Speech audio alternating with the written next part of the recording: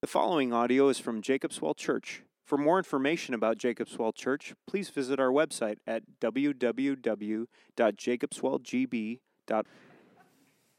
Lord, thank you that you are such a good God, a better God than we could even come up with if we tried, and that you are the only true God, and you are the God who loves our souls, who delights in messy people, who cherishes us. Lord, as we look at your word today, may we be reminded of how you are greater than all the other idols that we place before you, God. Remind us of how you are the one to whom we belong, and you are the one to whom we should worship. And may we share this good news with the world around us. We pray this in Christ's name. Amen. Author Rebecca Pippert tells a story about her family friend named Jack.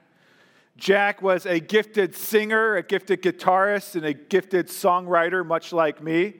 And he was playing a gig, and he asked Rebecca and her family to come, or her husband to come and listen. And so they went to this gig at a coffee shop, and she was listening to his lyrics, and she noticed how it reflected many of the sentiments of our age. Disenchantment, disillusion, alienation, disappointment, a deep longing to be connected.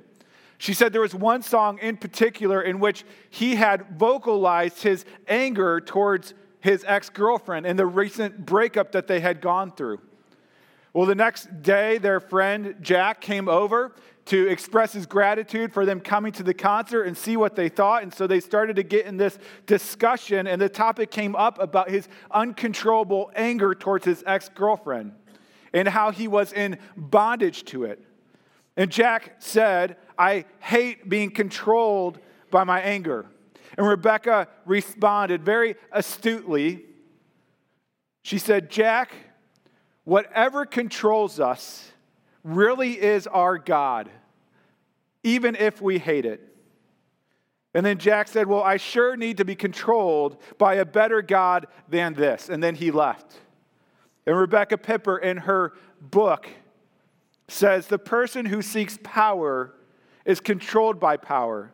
The person who seeks acceptance is controlled by acceptance. We do not control ourselves.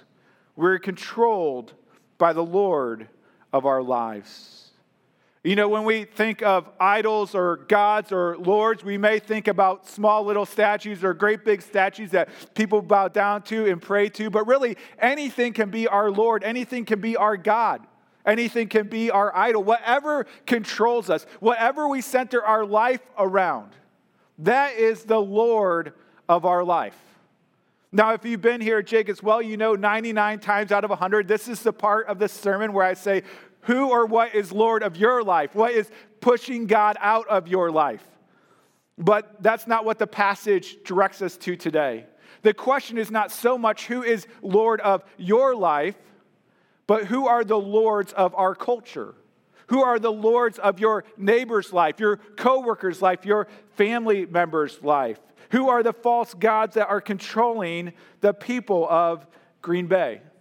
Today, through the example of the Apostle Paul, we are challenged to be a part of God's redemption of the world by exposing the emptiness and bondage and slavery of the false gods of our culture, and to uncover for them the one true and satisfying God.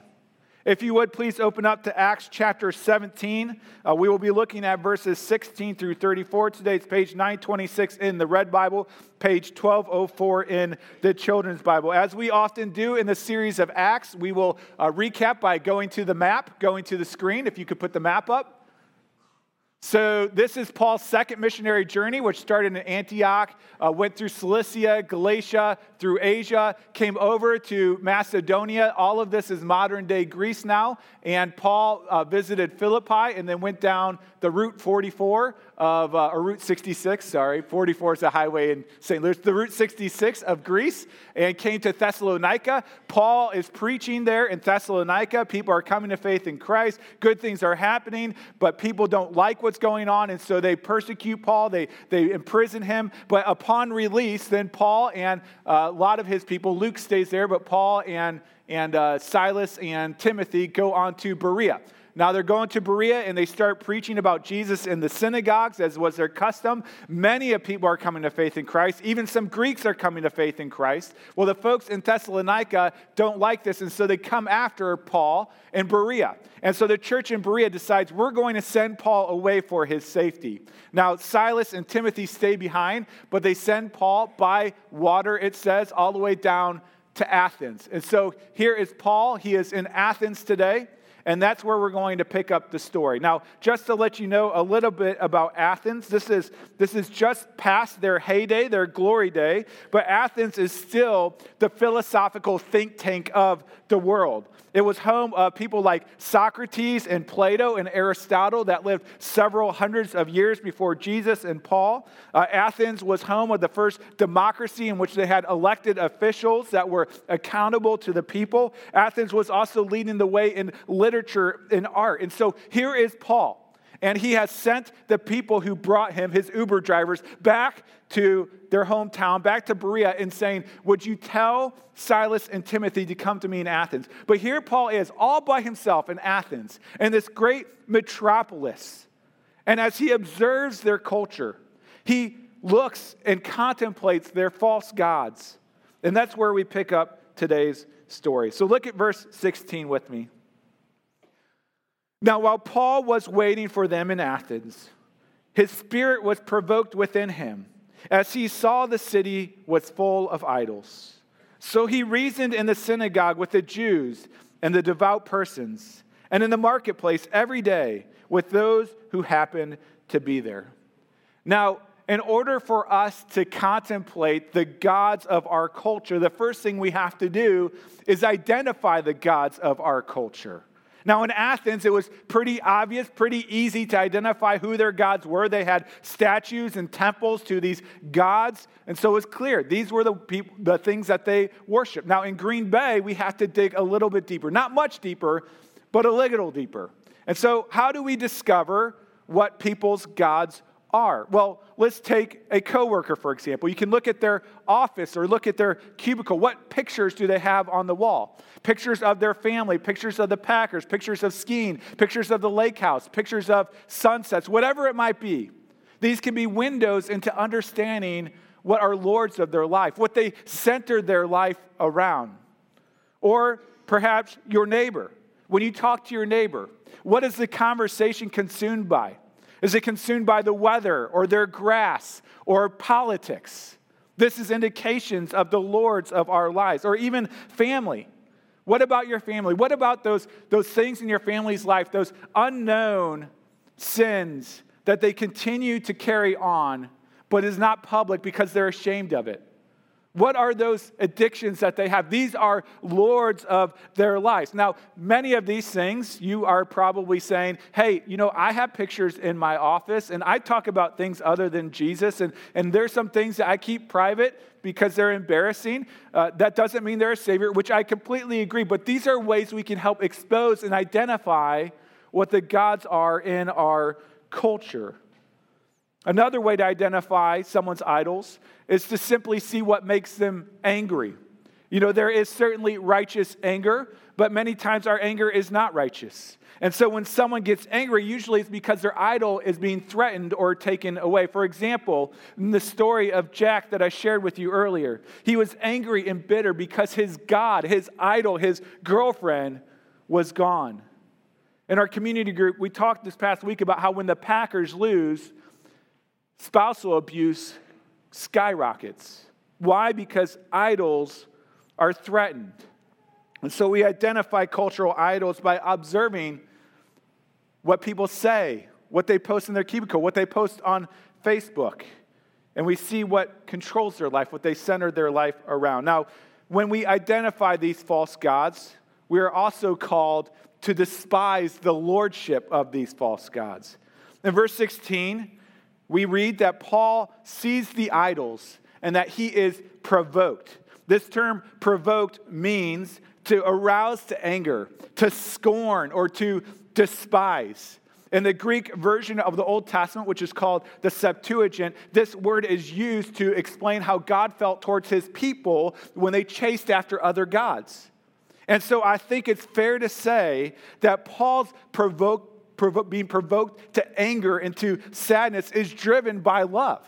It's love for the people of Athens and love for his God. He was heartbroken to see the Athenians placing their hope and their devotion to false gods that offered no life and no salvation. Furthermore, he was heartbroken that these false gods were receiving the worship that should have been intended for the one true God. And so we are called, like Paul, to despise not these gods necessarily, because some of these gods are our children, which we shouldn't hate other people's children, but we can hate the control that they have over people and how they enslave people. But finally, we also see, as we contemplate these gods, we are also called to challenge these false gods. You know, Christians have this tendency of identifying people's idols and then dismissing the person altogether instead of engaging them. Christians often distance themselves from others, saying things like, either out loud or in their head, oh, that person is enslaved to politics, or they always talk about politics, so I want nothing to do with them, or they're so arrogant or prideful, I just don't want to be a part of their life. Or we can say, these folks, they oppose God so strongly, I don't think I should even be in relationship with them. You see, instead of engaging culture and challenging the false gods, we Christians many times have a tendency to run away to our holy huddles of like-minded people. Now, Paul certainly could have done that. Paul could have come into Athens, and I'm sure it was intimidating to be surrounded by very smart people and these great structures. Paul could have walked away and said, these people are ridiculous. They don't know what they're doing. They're blind. He could have taken off. He could have ignored it. But he didn't. Rather, he loved the people so much that he challenged their false gods by reasoning with them. Verse 16 again says, now while Paul was waiting for them at Athens, his spirit was provoked within him as he saw the city was full of idols. So he reasoned in the synagogue with the Jews and the devout persons, and in the marketplace every day with those who happened to be there. Just a quick note, Athens, probably more than any other city, had a marketplace that was not just a marketplace of goods, but it was a marketplace of ideas, of philosophies, of theology, of religion. And so Paul goes there to have these conversations. Verse 18, some of the Epicurean and Stoic philosophers also conversed with him. And some said, what does this babbler wish to say? Others said, he seems to be a preacher of foreign divinities, because he was preaching Jesus and the resurrection. The Epicurean and Stoic philosophies were the most popular of the day. They were hundreds of years old. The Epicurean philosophy basically said, do whatever is pleasurable. The purpose of life is to have pleasure. And so if there's pain, get rid of that. If there's pleasure, run into that. Now, we still have Epicureans today. We still have plenty of people. I know I even see my own tendency to say, I will pursue pleasure and run away from pain. But that was one of the major philosophies, was the Epicurean philosophy. The other was Stoicism.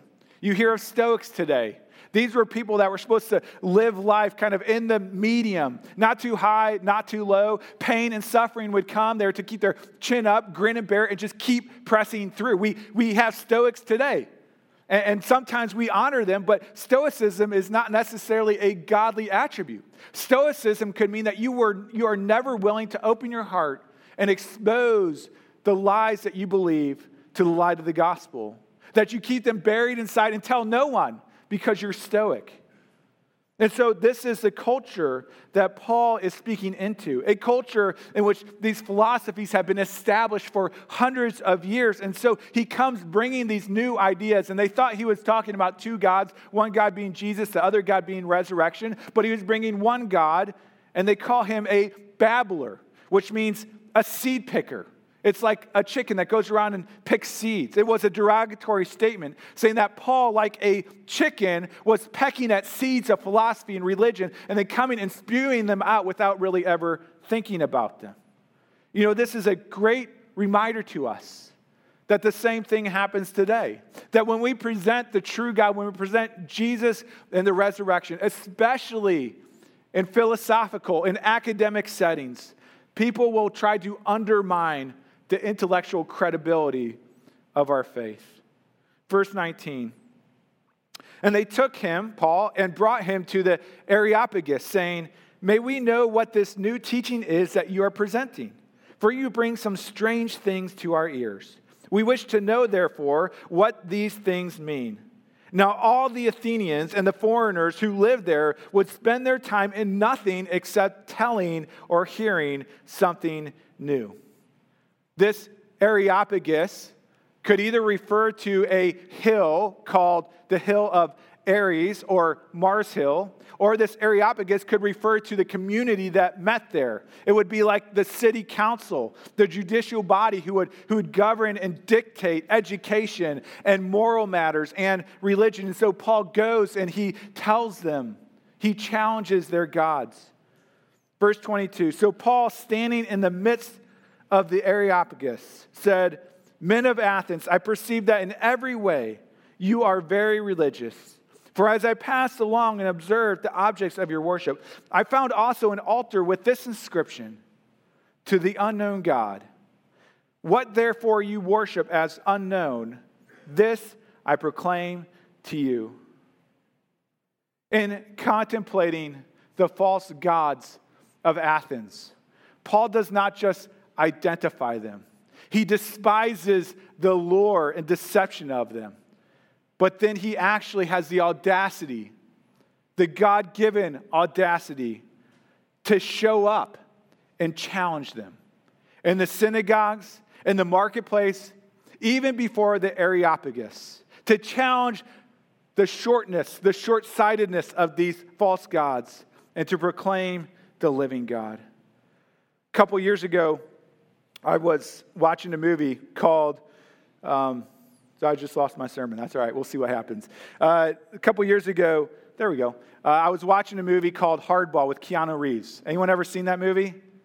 Okay, it's not that good of a movie. It's all right if you haven't seen it. But in this movie, Keanu Reeves is kind of this aimless young man, and he's stuck in alcoholism and in gambling, and the guy comes to collect his debt, and he doesn't have the money. So he runs to a friend and says, "Hey, can you loan me this money?" And the friend says, "I will loan you this money on one contingency. You have to coach this Little League team."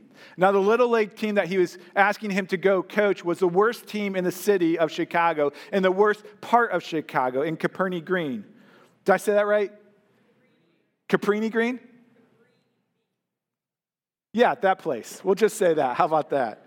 And so he has to go and he has to coach his team. Well, you can imagine how the story goes, right? That's why it's made into a movie. And so he goes and he shows up time after time to coach his team. And when he first gets there, they're out of order, they're rude, they're mean, they're horrible. But as they continue to show up at practice time and time and time again, they grow together, they get better, and they start winning games. And so at the end of the movie, he kind of tells them how they have affected his life, how they have changed his life. And he says, "What I've learned from you is that really one of the most important things in life is showing up." And he says, "I'm blown away by your ability to show up." Now, I know this may seem extremely simple, but I think one of the most difficult parts of engaging our culture with the good news of the gospel is simply showing up with the good news of the gospel. You know, the easiest thing is to be indifferent towards people's false worship or to criticize them and walk away from them. But Paul calls us, and God calls us, to engage our culture with the one true and living God by challenging the false gods of our culture. And so let me ask, if you're here and you are a Christian, if you profess faith in Jesus Christ, let me ask, are you showing up? Are you showing up anywhere with the good news of Christ? In the marketplace, in the neighborhoods, within your family unit, are you showing up with the hope of the gospel? Are you identifying the false gods and how they're enslaving people and grieving that and challenging those idols with Jesus? We must not succumb to our fears of rejection or our apathy or our busyness, but God calls us to show up with the good news of Christ and the one true God. Now, how do we challenge these false gods? Well, we challenge them by comparing them to the one true God. Verse 22. Again, so Paul, standing in the midst of Areopagus, said, "Men of Athens, I perceive that in every way you are very religious. For as I passed along and observed the objects of your worship, I found also an altar with this inscription, to the unknown God. What therefore you worship as unknown, this I proclaim to you." As you can imagine, Athens is full of altars, full of temples built to gods. And so there Paul is, and he is challenging these gods. And he's saying, I know that there is this unknown God. They probably put it there to make sure they didn't offend some God that they overlooked. So they have this temple, this statue to the unknown God. And here Paul seeks to uncover that true God by comparing him with all their other false gods. And so you can imagine Paul there on Mars Hill standing up with these people below and all of these majestic temples around him. And he says this in verse 24, "The God who made the world and everything in it, being Lord of heaven and earth, does not live in temples made by man. Nor is he served by human hands, as though he needed anything, since he himself gives to all mankind life and breath and everything." Paul is challenging the gods of the Athenians by comparing them to the one true God. First, he starts with comparing their creative power. Paul is implicitly here, but more explicitly later, pointing out that the gods of Athens were created by men. Again, we'll read later that they were created of gold and silver and stone. But Paul says, I want to tell you about another God. I want to tell you about the true God, this unknown God to you. He was not created by man, but rather he was the one who created man. The Lord God is the uncreated creator of the entire universe. And their gods, the Athenian gods, they were dependent on man to take care of them, to sustain them. They needed men to build temples for them so that they could seek shelter from the elements. They needed people to dust them off when they got dirty. They needed people to reconstruct them when they were broken or worn down. But Paul says, let me tell you about a God, a greater God, a bigger God, a God that does not live in temples, a God that is not subject to man creating him or dependent on man to sustain him. Rather, I want to tell you about a God who controls all things and created all things. And so this is what Paul is doing here. Paul is comparing these gods, and he's saying a God that is dependent on us to create him and sustain him and take care of him is really no God at all. But the true God is the God who is creator and sustainer of all of creation. The prophet Isaiah actually has a little funny part in it in which he is exposing these same lies of false gods. And he talks about how a man will cut down a cedar tree. And he'll take half of the cedar tree and he'll use it to start a fire, to warm himself, to cook his burgers and his bratwurst and to eat. And then he'll take the other half of that very same tree, of that very same piece of wood, and he will carve a god out of it. And he will bow down and he will worship. And he will say to this block of wood, "Deliver me, for you are my God." A God that is dependent on you is no God at all. A true God must be a bigger God than us. And Paul continues, and he shows that God is not only creator and sustainer, but he is also the divine orchestrator of all things. Verse 26 says, "And he made from one man every nation of mankind to live on all the face of the earth, having determined allotted periods and boundaries of their dwelling place." Why? That they should seek God and perhaps feel their way towards him and find him.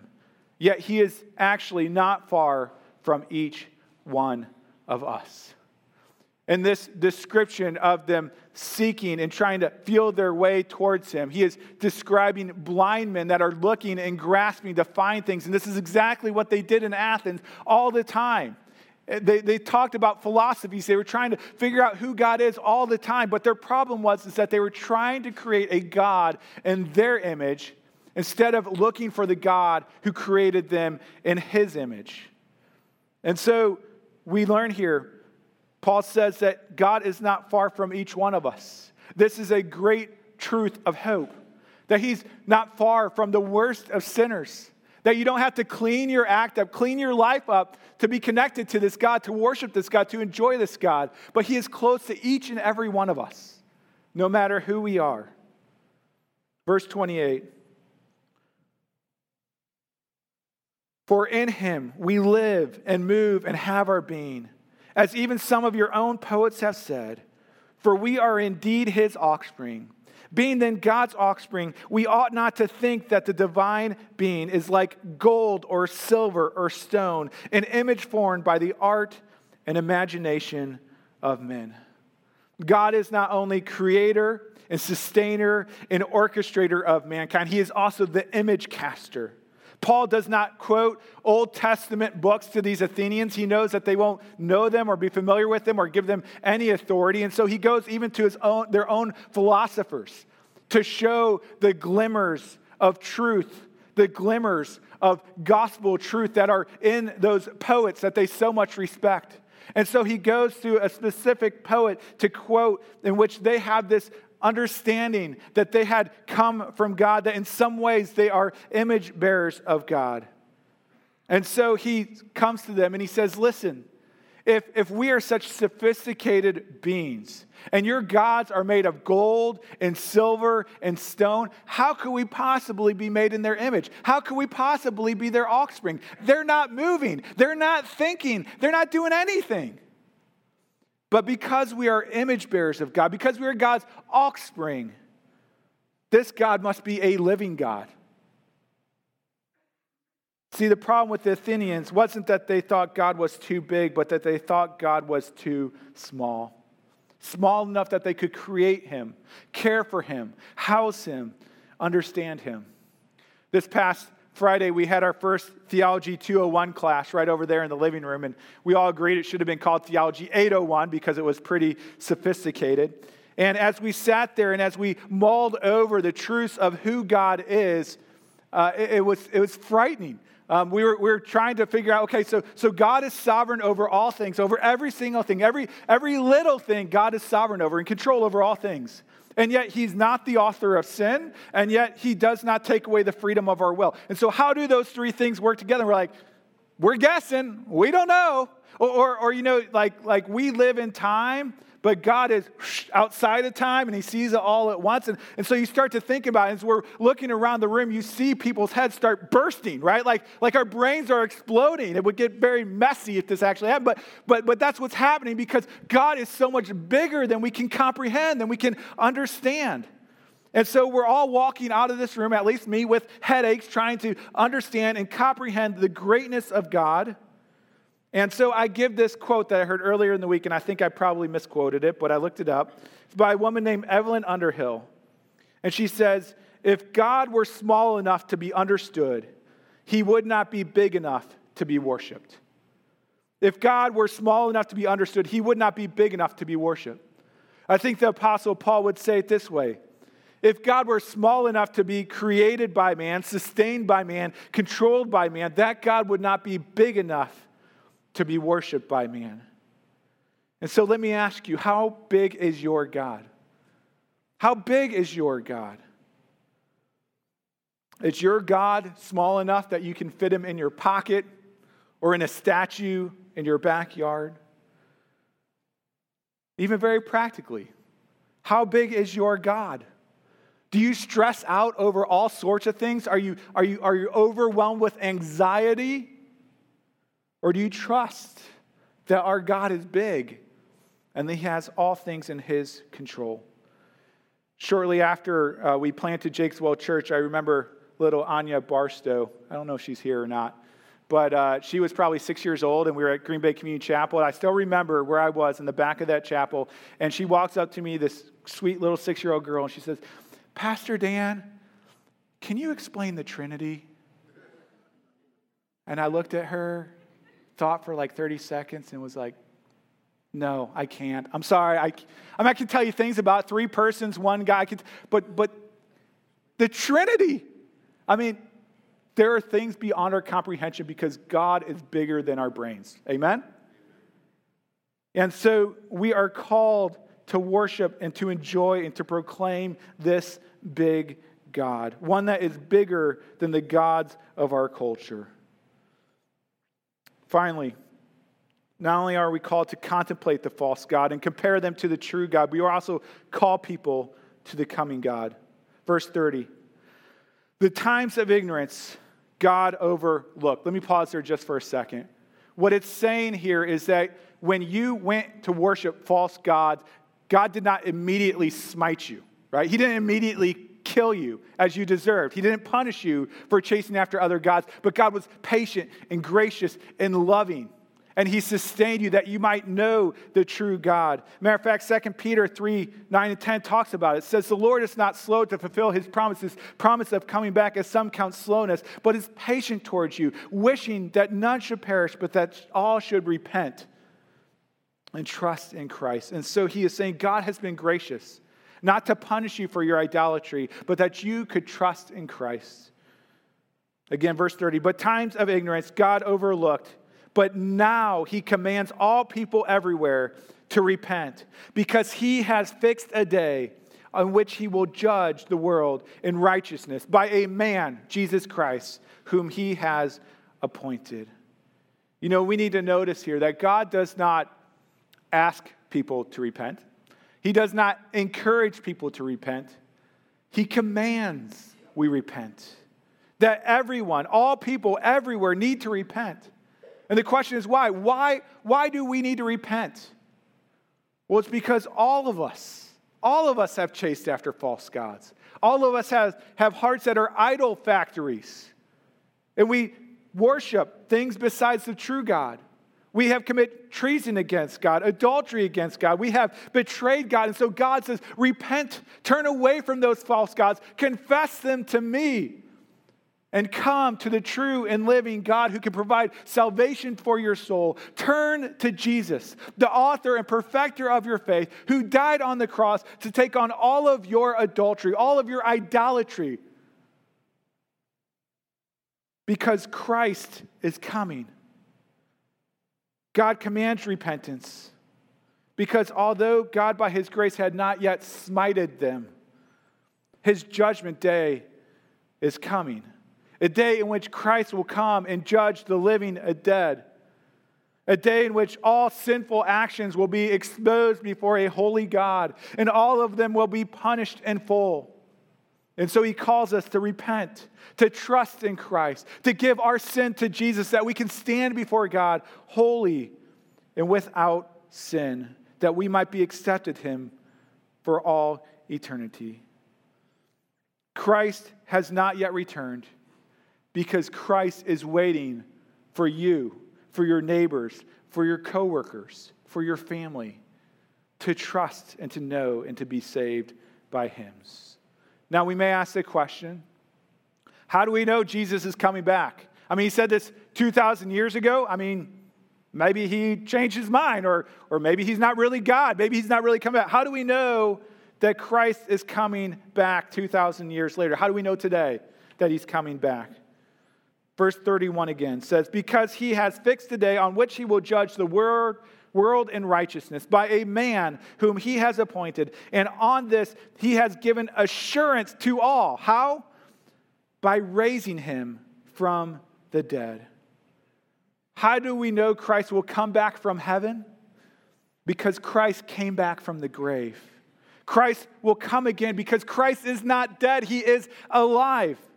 And the one who came back from the dead will come back from glory to complete his work of redemption, in which he will exterminate all false idols, all false idol worship. He will exterminate sin and death and mourning and pain. And he will give us a new heavens and new earth in which everything is perfectly glorious, happy, and holy. And so we know that Christ will come again because he has been risen from the dead. I don't know if you've ever played that game, Catchphrase, where you have that little circle and you hit it and you try to describe something without using the word, people guess it, and you get it and you're like nervous because, I don't know when the buzzer's going to go off, and you hit it and you pass it, and then you pass it, and you're like, whew, man, it's passed me good. You don't know when the timer's going to go off. We have no idea when Christ is coming back. We could be the early church. We could be the last days of the church. Today could be the last day of the church. We have no idea. We have no idea. Christ could come back before I'm done with this sentence. He didn't. Okay. But he could come back on your drive home or when you're mowing the lawn or when you're asleep. And so there is an urgency here. If you do not know Christ as your Savior, trust in him today. Repent of your sins. Because when he comes, there will be no more opportunity. He will come like a thief in the night, the scripture says. And so trust in Christ as your Savior. Repent of your sins, because God loves you and cares for you. Let me end with the end of this passage. As we engage our culture, as we befriend our neighbors and coworkers and even our family, and as we seek to dislodge them from the tyranny of false gods and proclaim to them the true God, there is always three responses that are possible. We see this really throughout the book of Acts. We see this in Athens. We see this today. Here are the three responses to Paul's proclamation of the true God. Verse 32, first response. Now when they heard of the resurrection of the dead, some mocked. It's the first response, mocking, rejection.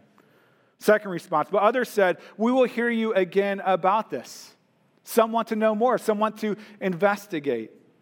And then the third response. So Paul went out from their midst, but some men joined him and believed, among whom also were Dionysius the Areopagite, I should have practiced that, and a woman named Damaris, and others with them. And so there's the third response. Some believe, some trust in Christ, some are saved, some are ready to meet their Maker on Judgment Day. As maybe you know, this past summer when I was on sabbatical, I was focused on helping to put together a curriculum to share the good news of Christ with our friends and our neighbors and things like that, to move us outward and out of our comfort. And so after a lot of reading, a lot of studying, I put together this thing called the Journey Evangelism Study. Many of you have heard about it. But with this study, the first thing you do is you go out and you survey people, you listening to hear, to understand what they believe, understanding what their gods are, and also understanding what their spiritual journey is. And then at the end of that, you say, hey, would you like to see how the Bible tries to answer these very big, important questions? And so that's kind of how it goes. And at the end of the 4-week study, there's an opportunity for them to repent and trust in Christ as their Savior. Well, last summer, I kind of had this pilot program with these ladies, these poor ladies, probably 5 or 6 ladies. And one of those ladies' name was Jan. And I followed up with Jan and wanted to kind of get her testimony of going through that program and if she would recommend it to others. And she recorded it on video, so I think it's okay to share publicly. But Jan shares about how when she signed up for this evangelism class, she didn't realize that she was actually going to have to do evangelism. And that if she knew she had to do evangelism, she probably would have never signed up for the class. But she signed up for the class, and she's a rule follower. And so she went out to interview people to understand their spiritual journey, story, and what they believe, and things like that. So she went out, and she did this. And one of those, some of them said yes, some of them said no. But one woman that God had put on her heart was her neighbor. And Jan thought to herself, there is no way my neighbor will ever say yes to doing this survey. But she went over and she asked her, and sure enough, she says yes to doing the survey. And as she's going through this survey, asking 10 really wonderful questions that everyone should think about, she's thinking in herself, there's no way she'll do this 4-week study with me. I mean, there's no way. But she gets to that and she says, would you like to see how the Bible tries to answer these questions? And much to her surprise, she says yes. And Jan's like, oh no, what am I going to do? So she gets her first book, she takes first book, they meet for the first time. And the husband shows up and they say, can my husband be a part of this? And Jan's like, sure. So they read back through the whole first book. And then they continue on for 4 weeks. And in the 4th week, there is this part where it talks about, do you acknowledge yourself to be a sinner in the sight of God, that you deserve his displeasure? Do you trust in Christ and Christ alone for your salvation? And it gives you an opportunity to pray to receive Christ into your heart. And so there Jan is, she's with the book, and she's sheepishly saying, listen, I am not a salesperson. Like, I don't want to talk you into anything. I'm the worst salesperson in the world. And so, like, if you want to do this, if you want to pray this prayer, feel free to do it on your own time. We don't have to do it here, And she's kind of, making an apology for all this. And the husband says, I want to pray this right now. And the wife says, me too. And so they were there praying to trust in Christ for their salvation. And then the conversation continues, and he says, man, I wish we had a neighborhood Bible study. We'll host it. We'll host the Bible study. And so Jan and her husband Mike led this Bible study that just finished, and I haven't caught up with them. But what you see is that Jan went out. Jan went out boldly and courageously. She showed up with the good news of the gospel. And some people received it and contemplated it. Some people rejected it. But others trusted in Christ for their salvation. And so let me ask this question. Are the first 2 responses worth the third? Absolutely. And yet I think those first 2 responses keep us from showing up with the good news of the gospel. And so God is calling us to engage our culture filled with false gods that promise life but never deliver, and to give to those that we love the good news of Christ and the salvation that is offered through him. Let's pray. Lord, I confess my own apathy towards something that is so precious to you, Lord. I get so busy and I think I don't have time for this, Lord, because I prioritize things above your kingdom. And so I pray that you'd forgive me and for all here who resonate with that prayer, Lord. God, I pray if there's anyone here who does not know you, Lord, that they would know the urgency of Christ's coming and that they would trust in you, Lord, and that they would find salvation and peace in your Son. But for the rest of us, Lord, I pray this week, today, that we would show up, that like Paul did, we would engage people, that we'd have conversations with them, that we would understand what they believe and why they believe it, but then also show them the true God, the greater God, the better God, because you are the only God that will save. You're the only God that will give us life. You are the only God worthy of our worship.